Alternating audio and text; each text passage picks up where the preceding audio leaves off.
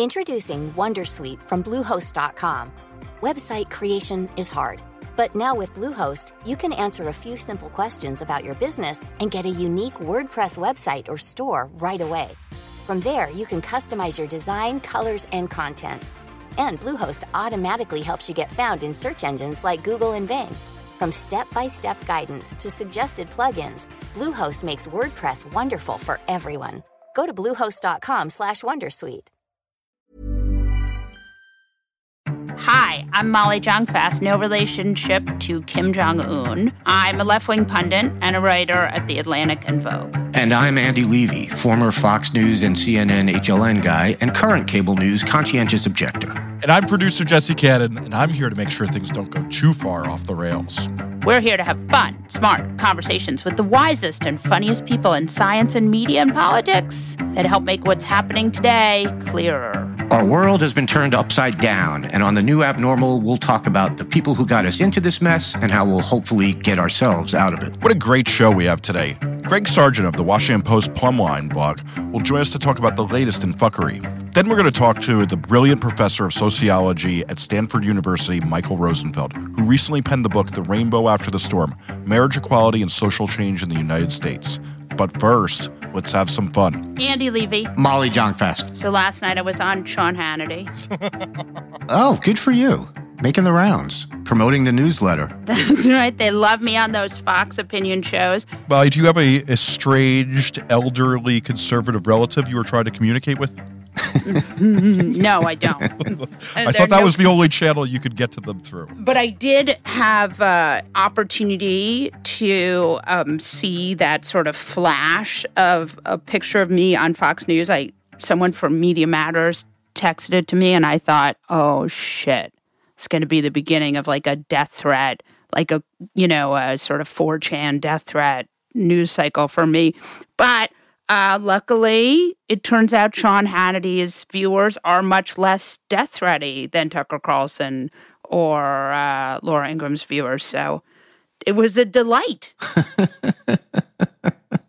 So why were you on there? Well, because Sean was mad at Jim Acosta for saying that Youngkin, with his teacher tip line and his anti-masking and his various deep red kind of legislation that he's pushing through was, a Soviet-style kind of Stalinist organization. And that offended Sean Hannity because Sean Hannity is a historian who studies Russian history.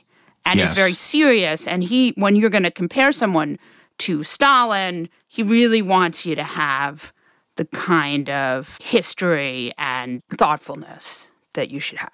I don't think he's wrong, because Youngkin to me is more of a Tsar Nicholas II, sort of a pre-Soviet Russian leader. So I think Acosta really screwed up there and owes an apology. When I think about Russian history, I often think about Sean Hannity and his in-depth writing on the subject. Speaking of Fox News, I don't know if you know this, but Fox News is killing its audience. I do know that, actually. And there is pretty clear, and we shouldn't laugh because dying is bad. I think we both agree. And vaccine is easy and good and pretty much as safe as it can be. Eric Levitz is a writer for New York Magazine, saw that there was a correlation between how low Fox News was on the dial of the television and how likely you were to die of COVID. As well as Trump voting in each district. Yeah, it's interesting because, there've been numerous studies that show that if your channel number is lower, your ratings, your viewership goes up a little. I don't know how much, but it definitely goes up a little bit. So it was interesting to find that, to dig into that correlation in terms of COVID, and where Fox News is on the channel guide. Or the dial, as old people like Molly call it. The dial. You're older than I am, you monster. Like a good 10, 15 years older than I am. Sorry, go on. I don't think that's true. The fact check's coming back, no. The other night I watched Tucker Carlson as I do every night at 9 p.m. or I'm sorry, or is it 8 p.m.? I can't even remember. Yeah. It just feels like it's on all day. Tucker is 8. Yeah, and I watched him with Alex Berenson, one of my favorite COVID writers, who was saying that the mRNA vaccine should be pulled from the market because they are actively killing people. And hurting people. And I literally didn't obviously watch this. It got clipped on Twitter. I think Media Matters clipped it. And I quote tweeted it and I said, there's nothing I can say about this that won't get me kicked off this platform. Yeah, I retweeted that. They are literally killing their viewers. I don't think there's any doubt about that. And so the Eric Levitz thing was really interesting to see, actual correlations between Trump voting counties and Fox News viewership and rates of death from COVID. It's just amazing what they're doing. Right. Rupert Murdoch, Lachlan Murdoch, they own this organization. They are not being held accountable. Okay, so I think the question is, why are they doing this, right, Molly? They're doing it to make life harder for Biden. Tucker Carlson is not a stupid person. So he has to know the stuff he is saying and the guests he is having on are saying things that simply aren't true. I just can't believe that he believes something that's so obviously not true. So why is he doing it? What is it? Just that they think that's what their viewers want to hear? So they're just giving them what they want to hear? I can't figure it out. I think for sure some of this is that, Trump made this decision that anti-vaxxers were a pool that the modern Republican Party could pick up. And so, that has certainly juiced his numbers in some areas. I think there's some of that. And then probably some of it is this crazy belief that if the pandemic drags on, it's worse for Biden, right? Yeah, I guess it is that simple. It's just strictly political. And look, I think there are people at Fox News who are dumb enough to believe this stuff. I just don't think Tucker is one of them. I just, I knew him long enough to know he's not a stupid person. He's just not. And the points that he is repeating night after night are stupid. They are legitimately stupid, and there's no way to look at them and not think they're stupid and not contradicted by everything that we know, in terms of science and even from just looking around. I guess you're right though. I guess it's just pure politics, and that's how deeply cynical he has become. That it's just everything is about politics. Well, also Fox News has one job, right? Yeah. Get Republicans in power, keep them in power. So it's worth branching out into the idea that Tucker Carlson is ultimately really the kind of spiritual leader of the GOP these days. I think it's true. And look, to me, Fox News' mission has always been, it's been two things, and I've said this before. It's to simultaneously scare their viewers about, the other and people that don't look like them, et cetera, but also to reassure them that, they are actually right and we are here to tell you that you're right. And so this really is just an extension of that sort of broadcasting message that, you out there who think that the virus has a microchip in it, you are right to be, even if we're not going to go that far, you are right to be concerned about the vaccine. And also the people that want you to get the vaccine are bad people. They are the bad people. As you allude to, Molly, that is sort of the message of the Republican Party these days. So I guess it is a perfect fit. In going with really stupid things, I personally got a lot of amusement when Jesse Waters had Sarah Palin on post her COVID diagnosis, where he laughed at her repeatedly. I don't know if it was for the incomplete sentences, but my read was that he was almost laughing at her for her anti-vax status because she doesn't get the grift of Fox News that they're all vaccinated while spewing this shit. And he even had her do it from her hotel, which, since she was in New York, was conceivably blocks and minutes away from where he was taping. Yeah, but you don't want her in your office. She has COVID, and Fox has one of the strictest COVID protocols, of all businesses. It's 90% vaxxed. It's a vax or a test mandate. She probably couldn't come. She, of course, could go to Elio's, which she did again last night, but she probably can't go into the Fox building. We should say for the listeners who don't know this that Sarah Palin has now been spotted out eating unvaccinated at Elio's, a famed conservative hangout. Twice. Before she got tested, and then 2 times she's been spotted out after getting tested. But the point is, she has COVID. She knows she has COVID. We all know she has COVID, and yet she's still going out to dinner when she could be contagious. Yeah, I mean, I guess the post-COVID thing, they sat her outside, which I guess I'll give them, I think the tiniest bit of credit for that. At least they did that. The pre-COVID, they sat her inside, which is a problem because she's unvaccinated. She's proudly unvaccinated. I believe the phrase she used was over her dead body that she would get vaccinated. And they let her eat inside anyway, which violates New York City's regulations. I watched a little bit of that Jesse Waters, Sarah Palin thing, and it was like, all I kept thinking was, like, maybe between them you hit triple digits in IQ. Maybe. It's debatable. It was so painful to watch. It was Dumb and Dumber, and I'm not sure who was who. I don't even know. Why is she even back? I think on Fox News she never really went away. Yeah. She's a private citizen now, but I think she was Trump before Trump in a lot of ways. Right, certainly true. This is her time to shine. Tie it back to that. Do you remember how mad conservatives got about that article called the Wasilla Hillbillies about, like, what they actually act like, and, like, her daughter's boyfriend's always getting arrested, and conservatives were so mad about this. And then I was, like, thinking about this. I'm like, yeah, this sounds exactly like what one of those people would do when they come to New York. Oh, I got COVID. I'll keep going to restaurants anyway. Who gives a fuck? Yeah. I can't imagine knowing you have COVID, like, and even, again, the stupidity of saying, oh, I have COVID, I'm going to go to a restaurant and eat. Like, just sit in your hotel room for 5 days or whatever and order in. I mean, oh my God. It's even worse than that because it's like, have you no shame? Like, everyone knows you have COVID. Right, but none of these people have shame. So I've sort of long given up. You can only do the famous, have you no shame, sir, at long last, have you no shame? Or I know I'm butchering the quote, but you can only do that to people who are capable of feeling ashamed. And right. Like we've learned, in the last 6 years, if not longer than that, none of them have any shame whatsoever. You can't do that. I mean, if you have any shame, if you have any sense of, like, moral responsibility, you don't go out and eat when you have a highly contagious disease. Even if you want to say, well, Omicron isn't killing people the way Delta did,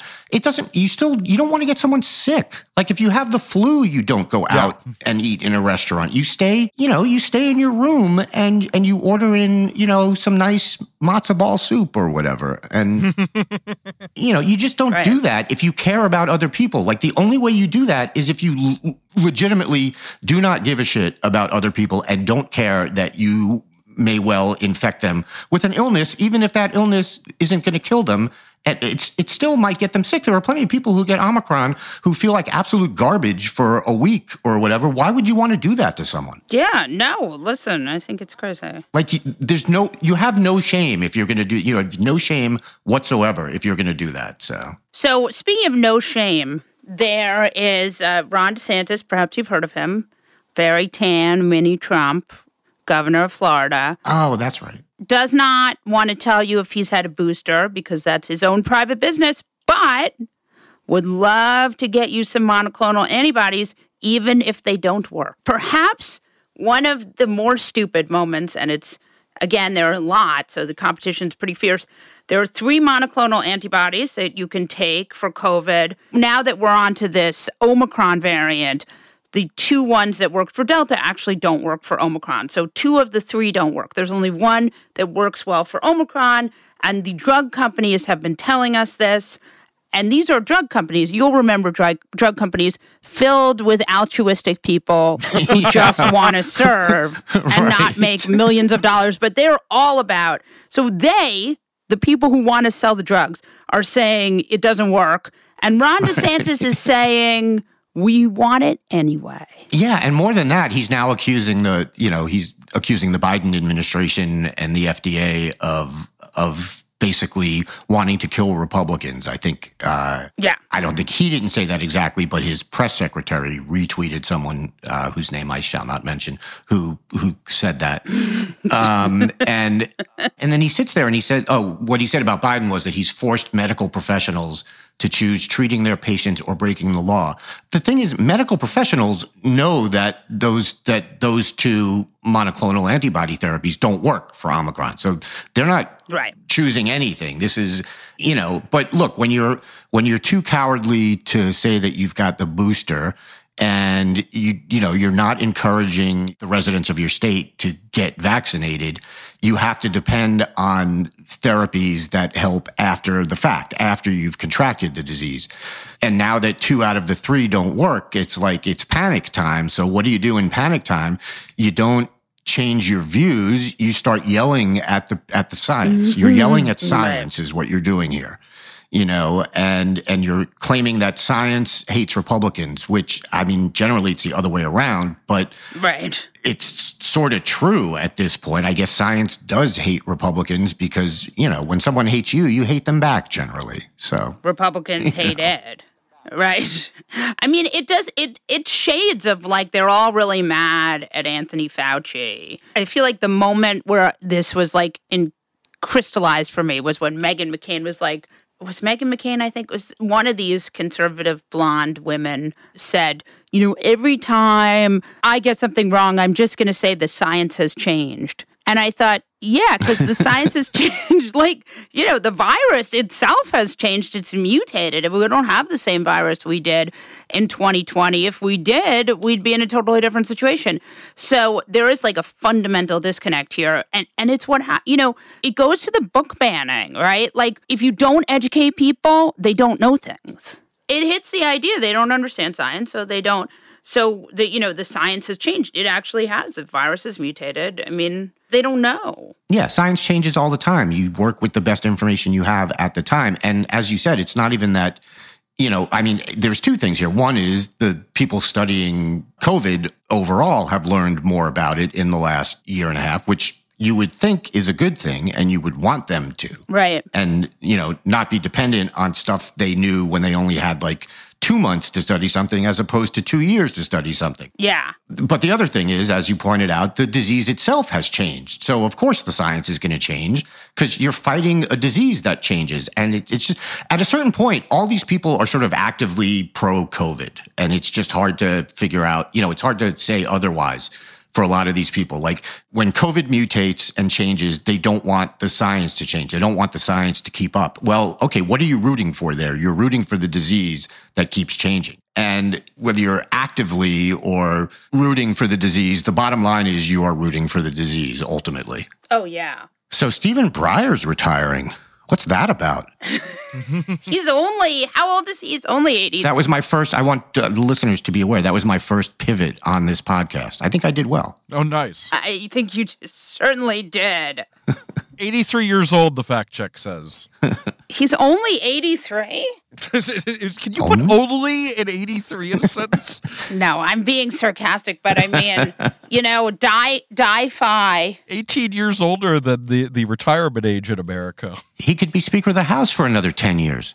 Yeah. I don't care who Biden picks. All I want is for him to pick someone who's like 22.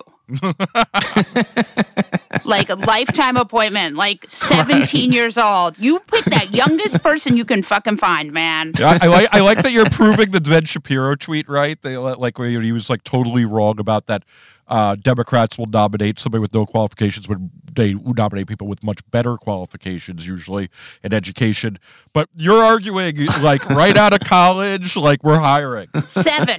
7 years old. These Zoomers need jobs, people.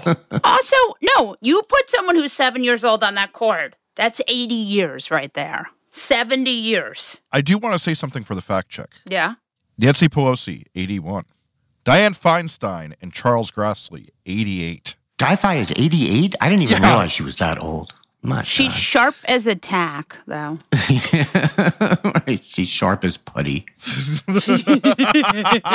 But let's talk about Stephen Breyer retiring, because this is actually important, Molly. Maybe stop making your little jokes.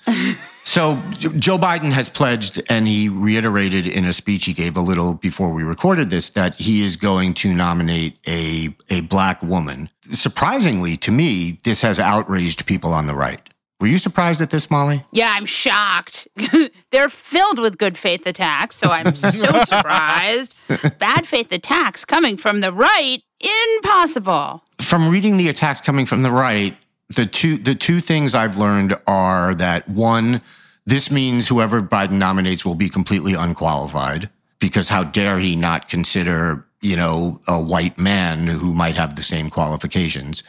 And two, it might be Vice President Harris, which has become like a thing on the right, much the way Hillary is apparently running again in 2024 became a thing on the right. So it's just unbelievable. I mean, we get this every time, but I don't even know what else to say. I mean, I liked Susan Collins being like, I hope that we won't rush this.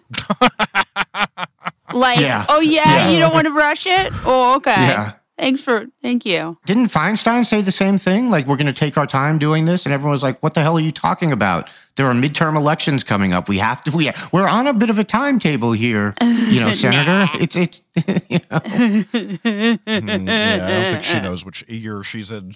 I do like, though, that Breyer said he's retiring at the end of the term if his replacement has been confirmed. I saw that he said that. So that was actually a good thing to say, because that holds over at least a little bit. Yeah. That, if the Republicans try to stall this, then he's like, fine, then I won't go anywhere, which, is not ideal, because we need him to retire while the Senate is nominally in Democratic control and the president is a Democrat. But look, Susan Collins has concerns. She loves to raise concerns. She's very concerned. Unlike Dianne Feinstein, the thing I admire about Susan Collins is how often she could say the most easily refutable bullshit and get away with it. It's truly like an epic God-level talent of hers. Yes. This is true.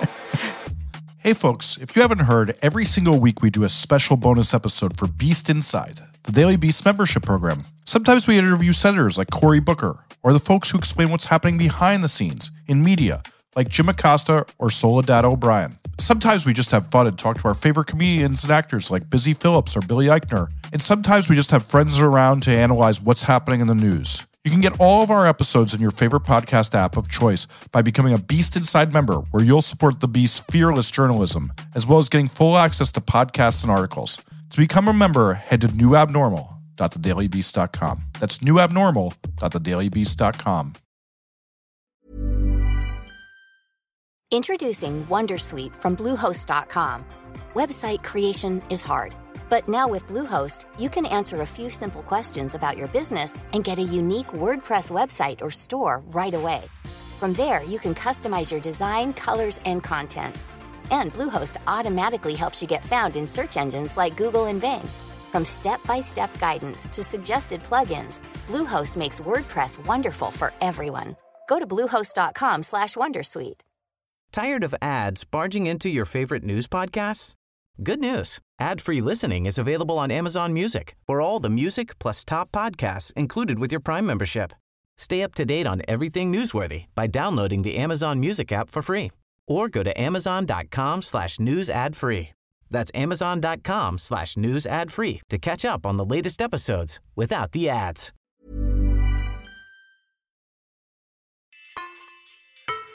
Greg Sargent is the author of the Washington Post Plumline blog. Welcome back to the New Abnormal, Greg Sargent. Thank you for having me on again. Well, you cover so much, and there's so many things going on, and you write so much. It makes me super jealous. The first thing I wanted to talk to you about was what's happening with these Republican governors. I actually wrote about it, too, in my newsletter, which I will not plug because this is from a different organization. But what's happening over the Potomac is kind of wild.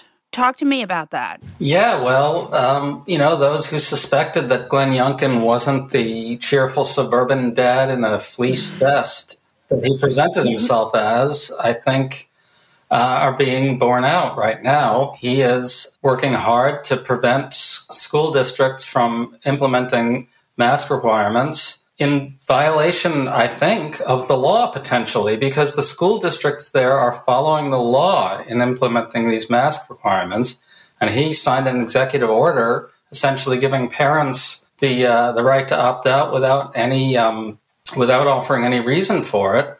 And now all of a sudden he's facing a big rebellion. Yeah, the whole idea was like the red fleece-vested millionaire was going to come in and give you control of your schools. And then you have this list of all these school districts that are like, no, we don't want our kids to be unmasked. You saw that there's a whole pushback on that. And then another thing, I guess the schools are sort of exciting to these Republicans, but another thing that they're doing, which you're seeing in other states too, is tip lines. So you can rat out your teacher. Yeah, about the school mask rebellion that we're facing right now, what drives me crazy about it is that Glenn Youngkin keeps presenting the school boards or attacking the school boards as like these kind of power-mad bureaucrats who are trampling on the rights of virtuous parents. But large majorities in Virginia favor mask requirements in schools, for starters. And second, they're just following the law by any reasonable reading of the law. They should be implementing these mask requirements. Now, it's not 100% clear cut. The law is a tiny bit vague, and the courts will sort it out and so forth. But to attack them as power-mad bureaucrats for doing what I think is perfectly in keeping with what the law tells them to do is just disgusting. Yeah. It's also like a fallacy, right? He was saying, I'm going to give you back the schools. And what he meant was, I'm going to Republicanize your schools. Right. I'm going to MAGA-ize them. Right. And this is not a state. This is not Florida. This is not Texas. This is not Alabama. This is like a very bluing state. Yeah, and that's a key point that you just raised there, because for guys like Youngkin, a big question is whether they're going to follow the DeSantis and Greg Abbott model, meaning the governors of Florida and Texas, or whether they're going to be a little bit more like Larry Hogan, who has succeeded in Maryland by not being a MAGA-type governor and by allowing local officials to make some of these decisions. But it seems plain that Youngkin is opting for the DeSantis and Abbott course. It seems like this will be a kind of, you run as a sort of un-Trumpy Trump, but then you go in there and you put in real Trumpy stuff. Like, it strikes me that this really, there could be a big rebellion towards this, but again, who knows, because the polling is also wacky. Yeah, and the problem is that Youngkin is, in many ways, he's a pretty talented politician, and he's cheerful, and, he's already saying things like he's having a ball. So, it may well be that his approval comes in at well over 50%, at least for a while.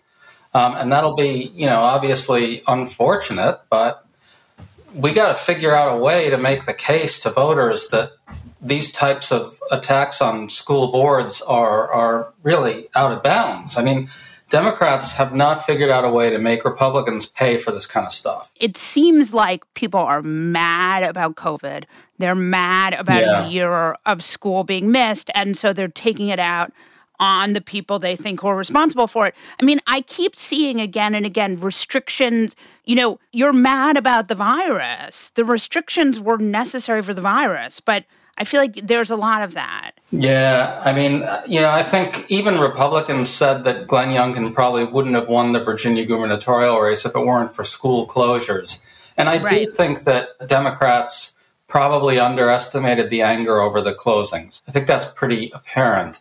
The question is whether that also applies when it comes to things like mask requirements, which are a very different and far less onerous thing than school closings are. I think we'll have to sort of see how that plays out. But again, I think Democrats have to figure out how to make people like Youngkin, pay for attacking well-meaning school officials. That's something that liberals and Democrats haven't figured out. Yeah, I think that's right. And there are studies that show that there's less COVID where there's more masks.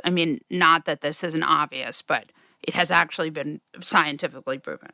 Yeah, the Centers for Disease Control cites numerous studies that seem to back up their position, which is that there should be universal masking in schools. And just to return to the Virginia example for a second, so your listeners know what these school boards are actually doing, the law which was passed by the Virginia legislature and signed by the previous governor, says that school boards have to exercise to the maximum extent practical what the CDC is recommending. And so it's reasonable for them to look at the CDC's recommendation of universal masking and require it. It's really strange. Now, I also want to talk of the 5 pieces you guys wrote today. We're tired. I know, really. You guys talked about Tucker Carlson's pro-Russia rants. And that is so kind of amazing to me. What do you think? I mean, he's going back to do more stuff for Orban. He's gotten very involved in sort of pro-authoritarianness. I'm curious your take on that. So Tucker tries to present his stance on this kind of with this kind of phony sanctimony about not wanting American lives and treasure to be spent abroad, right? Right. But that's clearly not what's going on here. I mean, the progressive position is to be wary of military escalation also. But foreign policy progressives also say that defending Ukrainian sovereignty against Russian aggression is important, has important global implications. And Tucker doesn't say that. And so you have to wonder, to what degree Tucker is really kind of essentially trying to align with what you might call a sort of right-wing authoritarian international, right? With the Orbanism and the Putinism and so forth. It's just not the innocent position that he presents it as. Yeah. I mean, it's interesting, though, like conservatives for such a long time were pro-nation building, like we're going to be democracy in the world, and now it's a pretty radical pivot. Yeah, I mean, it's really interesting what's happened among Republicans on this particular issue. And as I wrote in my thing today, it's kind of Axios had some very good reporting on this, which told us that many Republican aides are saying that they are under pressure from voters who are echoing Tucker's talking points about Ukraine and Russia. And that's complicated for Republicans because they want to be able to say that Biden is weak when it comes to the situation now. But how do they say that when the Republican base is requiring them, thanks to Tucker Carlson, to essentially say the U.S. shouldn't do anything to defend Ukraine? Yeah. I mean, and I saw reporting earlier that said that Mitch McConnell is more aligned with Biden than Tucker Carlson. Well, like Mitch McConnell and the sort of traditional Republican hawk types, they want to say to Biden, you've got to be even more aggressive, right? Yeah. Because that's sort of the traditional Republican stance. No matter what a Democratic president is doing, it's weak. But Tucker is sort of not allowing Republicans to say that way anymore. He's insisting that Republicans adopt the stance that we shouldn't do anything in defense of Ukraine. It is completely crazy. No, I really want to talk to you about this piece you wrote, which was yesterday. So you've written 5 pieces since this piece. Pretty much one a day. That's it. I think, what would a 2024 Trump coup look like? What I wrote about was a new paper by an election law expert, which essentially explored a real nightmare scenario, right? Which is that all you need is one corrupt Republican governor and a GOP-controlled House to overturn the election. And it works this way, right? A corrupt Republican governor sends a fake slate of electors for the Republican presidential candidate, even if the Democratic presidential candidate won the popular vote in the state, and the Republican governor makes up some fake pretext about election fraud, right, to do that. If the Republican-controlled House counts those electors, they count, even if a Democratic Senate does not count them. And so, it's not, I'm not going to go out there and say that this is a likely scenario. It's a lot of things would have to line up for it to happen, a lot of bad things. You'd need the courts to kind of comply too.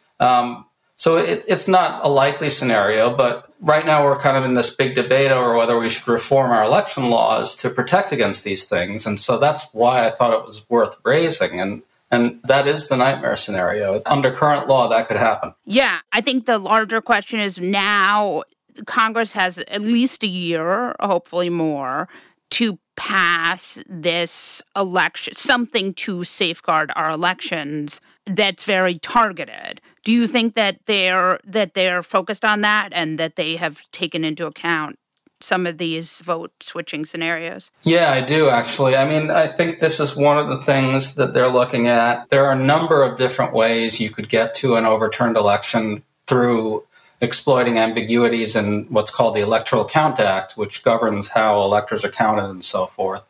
And it does appear that a number of Republican senators are in serious talks with Democrats about plugging the holes in that law. Now, this is not at all a substitute for doing the stuff that you and I and liberals would like to see on voting rights and gerrymandering and so forth, but it does have value. And I don't really have a clear sense of whether there will be 10 Republicans to support this at the end of the day. It's possible, or maybe there won't be. The bottom line is it does seem like there are serious talks in Congress, and those, as you say, those talks do center on looking at numerous possible scenarios for a 2024 subverted election, like the one that we talked about. Yeah, it's hard to imagine 10 sane Republicans, but I guess you could get to 10. I don't know. I mean, here's the reason that it's at least possible, right? Like, so if you're a Republican who doesn't want to be pressured by Trump to overturn an election, right? Right. Or by a Trump wannabe or whatever, I don't know who it would be, but, we can sort of expect the next Republican candidate for president to be at least somewhat Trumpy, if it's not Trump himself. If you're a Republican who doesn't want to come under the kind of pressure, and clearly a number of them don't, if you do reforms like this one, making it harder to overturn an election, then it becomes less likely that they come under pressure, right? And so you'd think they would want that, right? And I think maybe some of them actually would like it. The concern is what happens if, something like, reforming the Electoral Count Act becomes associated with something Trump's enemies want, right? Right. And then all of a sudden, even Republicans who want it might not be able to support it. Yeah, we're in that situation where it seems impossible to imagine good faith partisanship, but I know there are things right now that are passing in Congress and the Senate that are being passed in a bipartisan way. Right. I mean, this does seem like something that could happen. And the other reason that Republicans could get to it is that it's not sort of open to the usual fake objections that they lodge against protecting democracy. Right. It's not a federal takeover of states. If anything, it actually reduces the federal role a little bit. And it doesn't make it easier to vote, which of course they hate, right? And so all it concerns is just kind of tweaking an already existing statute that's frankly a real disaster. And so you'd think they could get there. As we know, they are happy to disappoint us at every turn, but that is certainly true. It certainly theoretically would be nice to see the people that at least I fantasize could be really actually, concerned with them, keeping democracy in its current state. I know what you're talking about. Like, sometimes it seems like they determine what the right thing is to do and then just do the opposite. And yeah. At least it feels like that to us, right?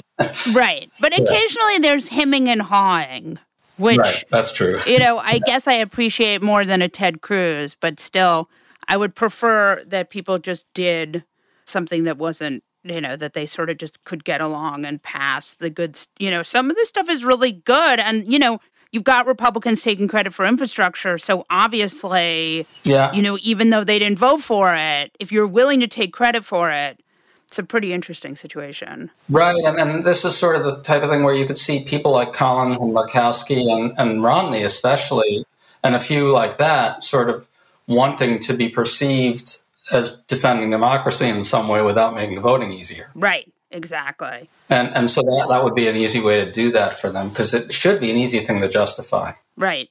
Of course, we'll see.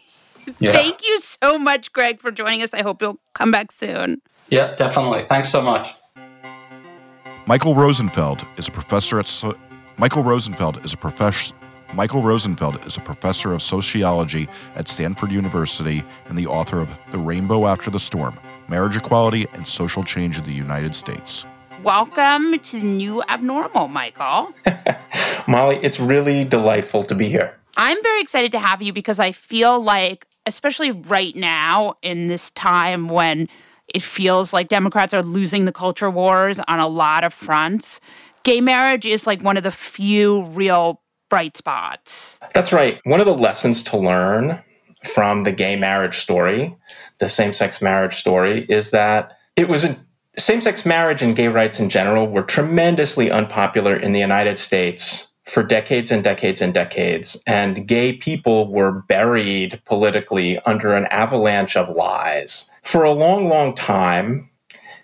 And they turned that story around. And one of the ways they turned that story around is by coming out of the closet and making themselves known to the rest of their family and friends, and basically transforming American popular opinion into a pretty amazingly positive opinion about gay rights. So in 1988, only 11% of Americans supported marriage equality, and now it's like 70%. How did it get from 11% to 70%? It was face-to-face contact between gay people and the other people in their lives. So straight people learned about gay rights from having gay friends or gay children or gay uncles. And it totally transformed the way people thought about gay rights. And one of the contexts for this, one of the reasons I think about this is I read your piece about Thanksgiving, about deprogramming your relatives over Thanksgiving, which I know you got some static about, but I want to say that I love that piece in the Atlantic, and I want to put some social science backbone underneath it because I'm a sociology professor. And what I want to say is that intergroup contact theory is this theory that was invented in the 1940s and 50s by prominent American psychologist Gordon Allport. And the intergroup contact theory tells us that we can change the hearts and minds of people who know us already, that is, family, friends, coworkers.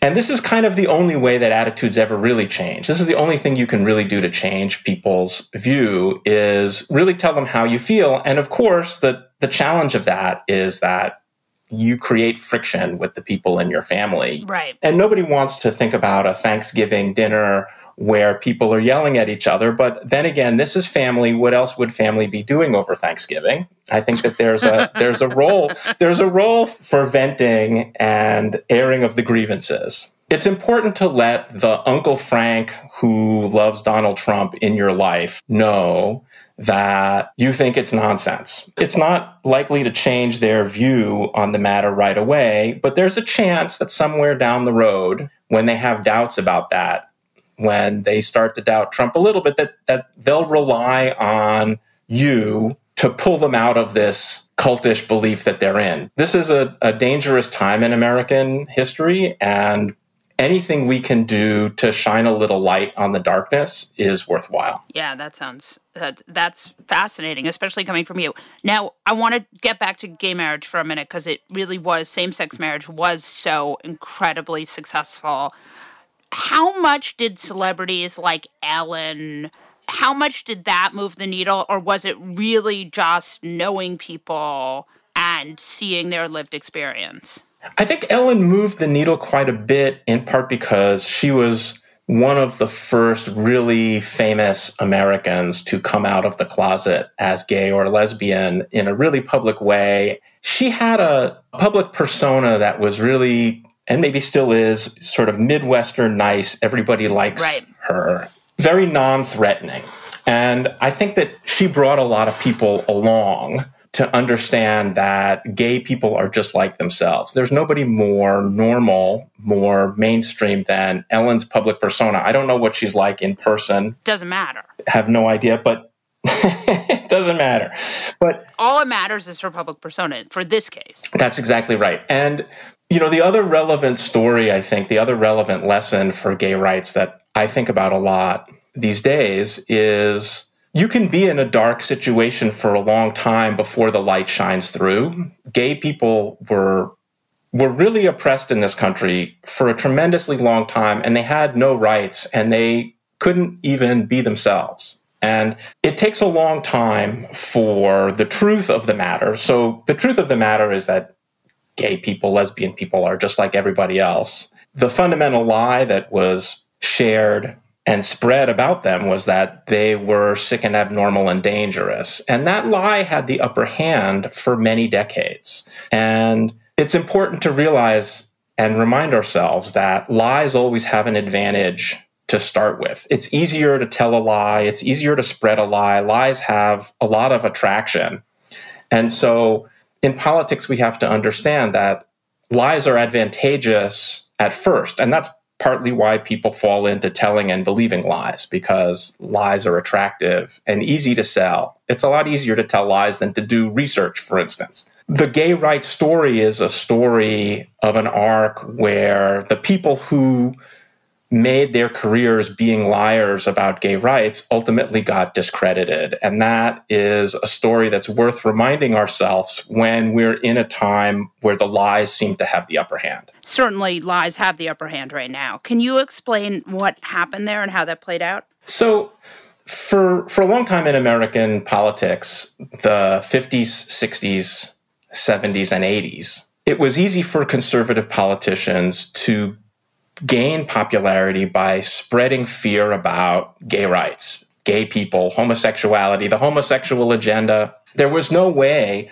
for gay people to respond. Most of them were in the closet. People weren't even out to their friends. There just wasn't a lot of research about gay people in the 50s and 60s and 70s. And so it was easy for right-wing religious leaders to dump on gay people, and there was an opposition.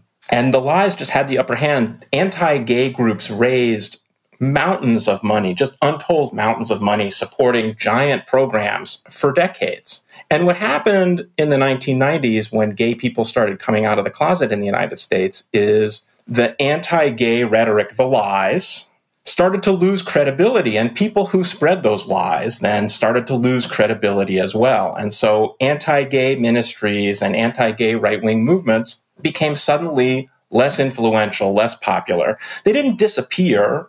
Some of those movements are still out there. They still exist, but they lost credibility with the majority of Americans. And that took away a lot of the power that those anti-gay right-wing movements had. Not all of it, but a lot of it. And this is something I think we may see in the coming years with Trumpism, anti-vax, QAnon, big lie.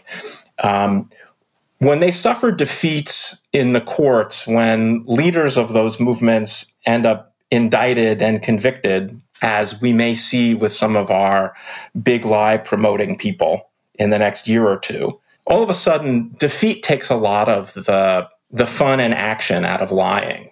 You know, it's fun to be a liar when it seems like all you do is get away with it. And there's a lot of sort of excitement in it. But when people start to lose, it loses its appeal. You know, part of the appeal of authoritarianism is the appeal of vanquishing enemies and triumphing over everybody. And, you know, part of what made Donald Trump so appealing to so many Americans was that surprising 2016 electoral victory, which seemed to, victory seems to prove you right about everything. Well, people said he wasn't going to win and he did win, right? So that inclines people to believe that he must be right about everything, people who are inclined to follow him. But defeats and then defeats in the courts and then potentially convictions have a way of taking that sheen right off the indomitability of the would-be authoritarian. So, we see a trajectory where lies and liars are in ascendancy at the beginning. And it can take a long time for the truth to catch up to the lies.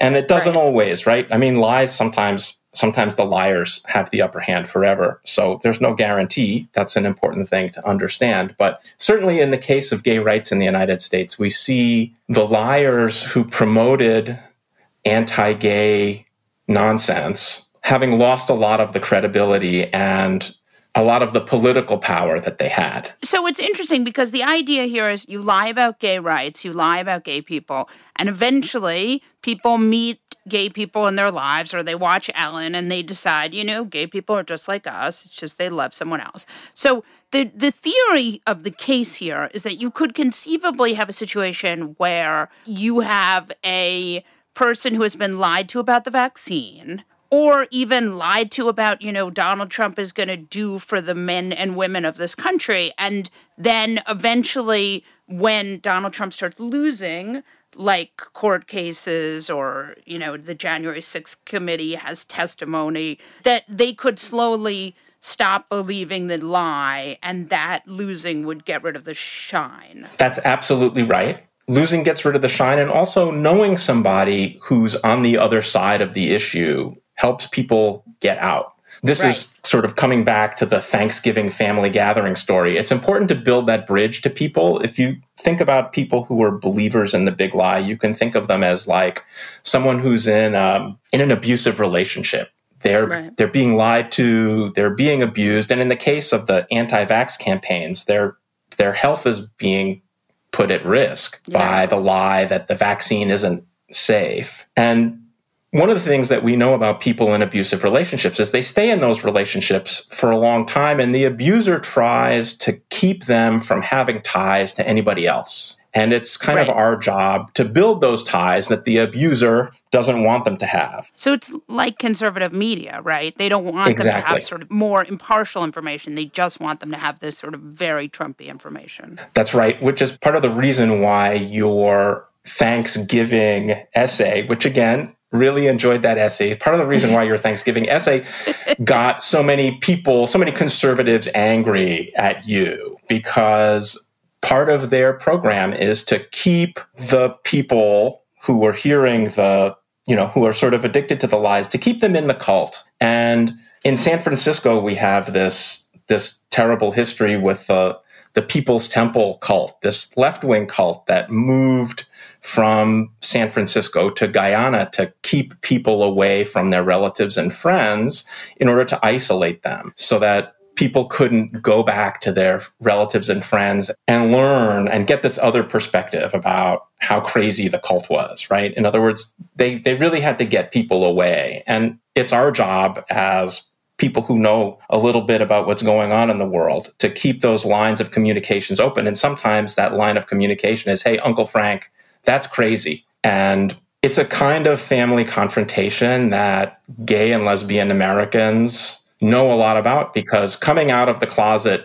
was often a really traumatic family experience. And a lot of the people who eventually came around to be supportive of, let's say, their gay children were at first horrified, mortified, angry. And so in order to get to the stage where people accept you for who you are against all their prior expectations, you kind of have to challenge them. And that challenge can be very disconcerting. That can cause friction, right? A lot of people shy away from friction, and I don't think we have that choice. The United States current political system is in it's in a dangerous moment, and we don't have the luxury of being polite to everybody. Right. This was so interesting and so good. And please come back, Michael Rosenfeld. And it's even better because you are the first cousin of my husband. So not only are you a fabulous sociology professor at Stanford and brilliant writer and thinker, but you're also related to me. That's it. What's crazier than QAnon? More outlandish than Pizzagate? And scarier than a Mexican getaway with Ted Cruz? The answer is what the American right wing has planned next. Be one of the first to listen to Fever Dreams, the new podcast from the Daily Beast tracking the conspiracy slingers, orange acolytes, and straight-up grifters pushing to retake power. Every Wednesday, hosts Swin Subasang and Will Sommer check in on the movement of the radical right. Head to thedailybeast.com/podcasts or your favorite podcast player to catch the first episode and get subscribed. That's Fever Dreams, which you can subscribe to wherever you get your podcasts. And now we have arrived at Fuck That Guy. Fuck that guy. I want you to go first, Andy, because It sounds like you have a very specific fuck that guy. I do. There's a school board in Tennessee has now banned a graphic novel about the Holocaust called Maus, M-A-U-S, for people who don't know it. Written by a Holocaust survivor. Yeah, it's an absolutely phenomenal book written by Art Spiegelman. It's considered one of the greatest graphic novels ever written, etc. And they have banned it. And they tiptoe around why they're banning it. And it doesn't look like they're not banning teaching the Holocaust or anything. It's not that bad. But the reasons they're banning it is, one of them is it's too graphic. So I guess, what they need is a way to teach the Holocaust that isn't icky, which is, exactly what you want when you're teaching about a unbelievable crime, genocide. You don't want it to be icky. Light genocide. Yeah, well, this wasn't light genocide, though. But this one board member, he kept complaining. First of all, they're upset because I guess at one point in the book there is some female nudity, which, of course, when you're talking about the Holocaust, it's important to focus on the important stuff, like are there breasts? And the other thing is that they didn't like some of the language. And this one guy kept saying, he was like, well, if the students use those kinds of words, I think bitch was one of the words. But he said, if the students were using one of these words in the cafeteria, they would get in trouble. So therefore they can't be in any of the books they read. And this is the biggest sort of nonsense. And it's the same thing that has led to to Huck Finn not being taught because the N-word is in it. And you can use the same argument. Well, you don't want people saying the N-word. Of course you don't. But when it's used in a book for a specific reason to teach a lesson, you do want it there. And you do want kids to learn how awful this word is and see exactly why. So it's history repeating itself. It's the same thing over and over again. These closed-minded people who are afraid of an by the way, these are 8th graders. That's where the book was being taught, Maus.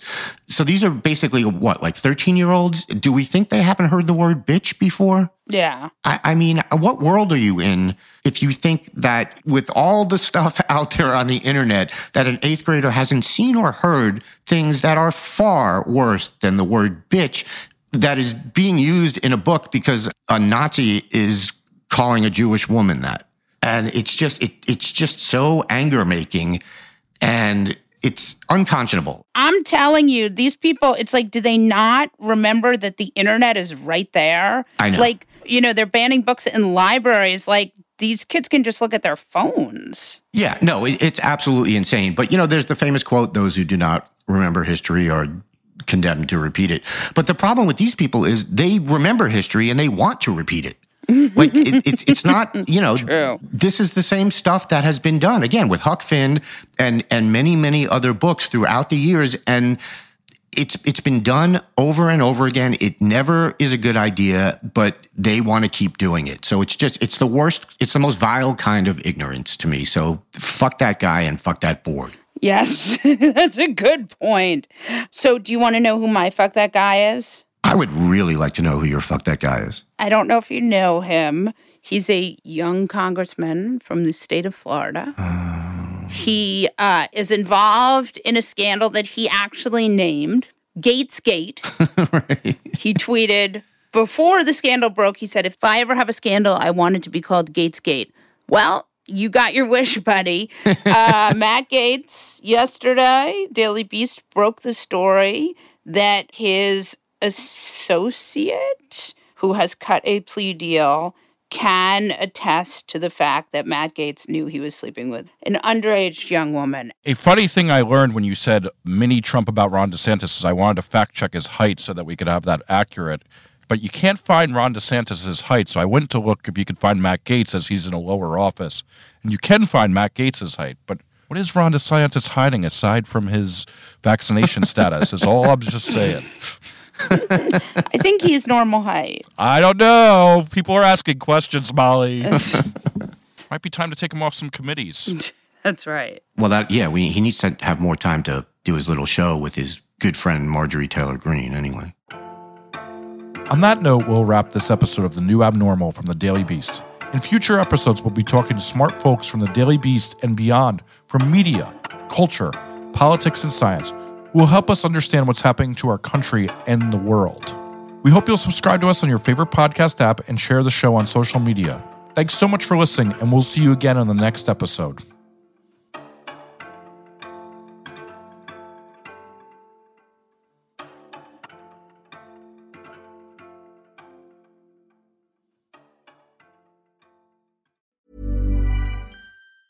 Tired of ads barging into your favorite news podcasts?